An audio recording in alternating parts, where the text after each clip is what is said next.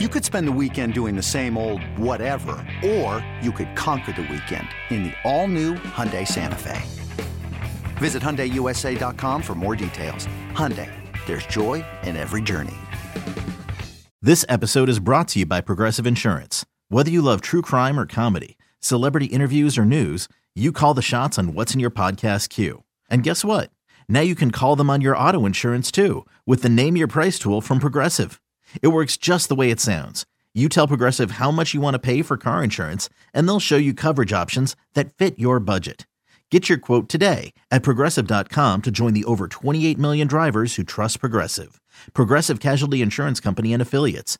Price and coverage match limited by state law.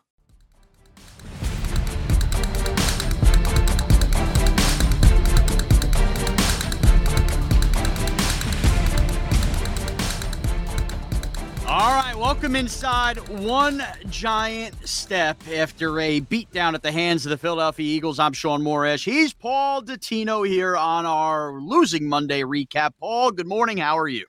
Good morning, Sean. Doing okay. And, that weather during Sunday's game was kind of weird. Didn't know what to expect. Thought there might be some precip. There was early. Then it stopped. And then, of course, we actually got snow after the game was over.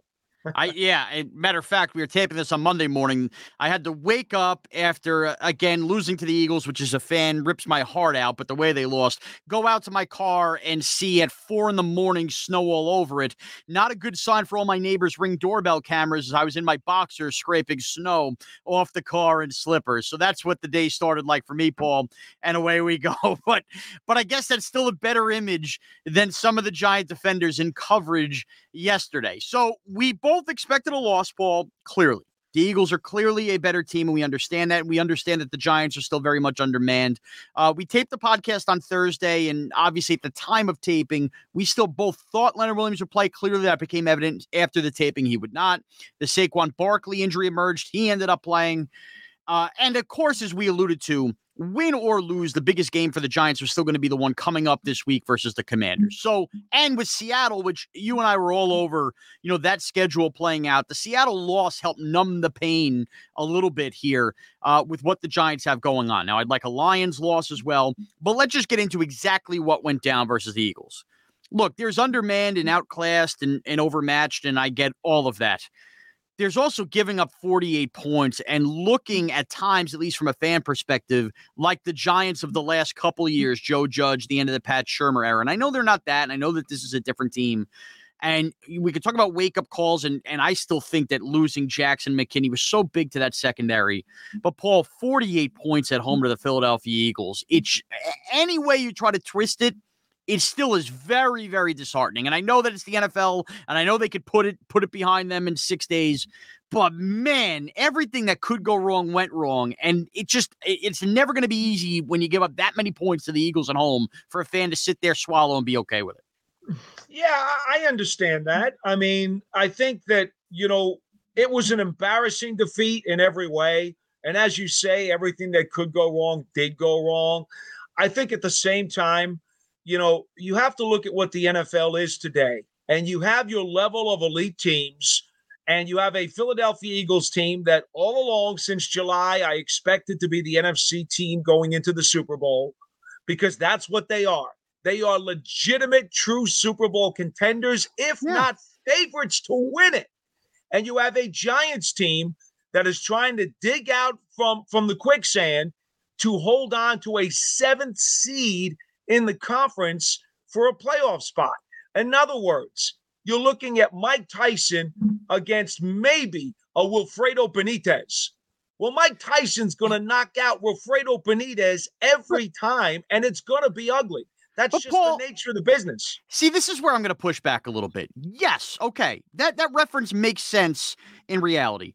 But the Giants also didn't need to basically feel like they had zero chance in the game. I mean, we brought up I know that things happen in the NFL, and we talk about the NFL being so week to week. The Eagles did lose to the Commanders. They did nearly lose to the Colts. Geez, to start the year, they only beat the Lions by 3 points. It's not as if the Giants stepped on a field yesterday and the Eagles every week are dropping near 50 points at opponents. Now, I know they killed the Titans the week before. Maybe it's wrong place, wrong time.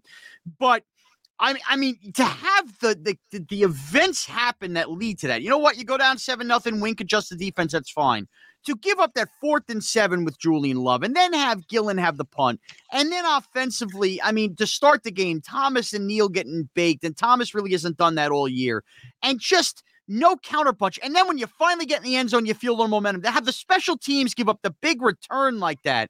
I mean, Paul, look, Tyson, all of that's all well and good. The Giants did everything they could to keep themselves out of this game and not have it anywhere near close. No, Sean, I think it's fair to say that this was the Giants' worst performance of the season, even worse than the game against Detroit.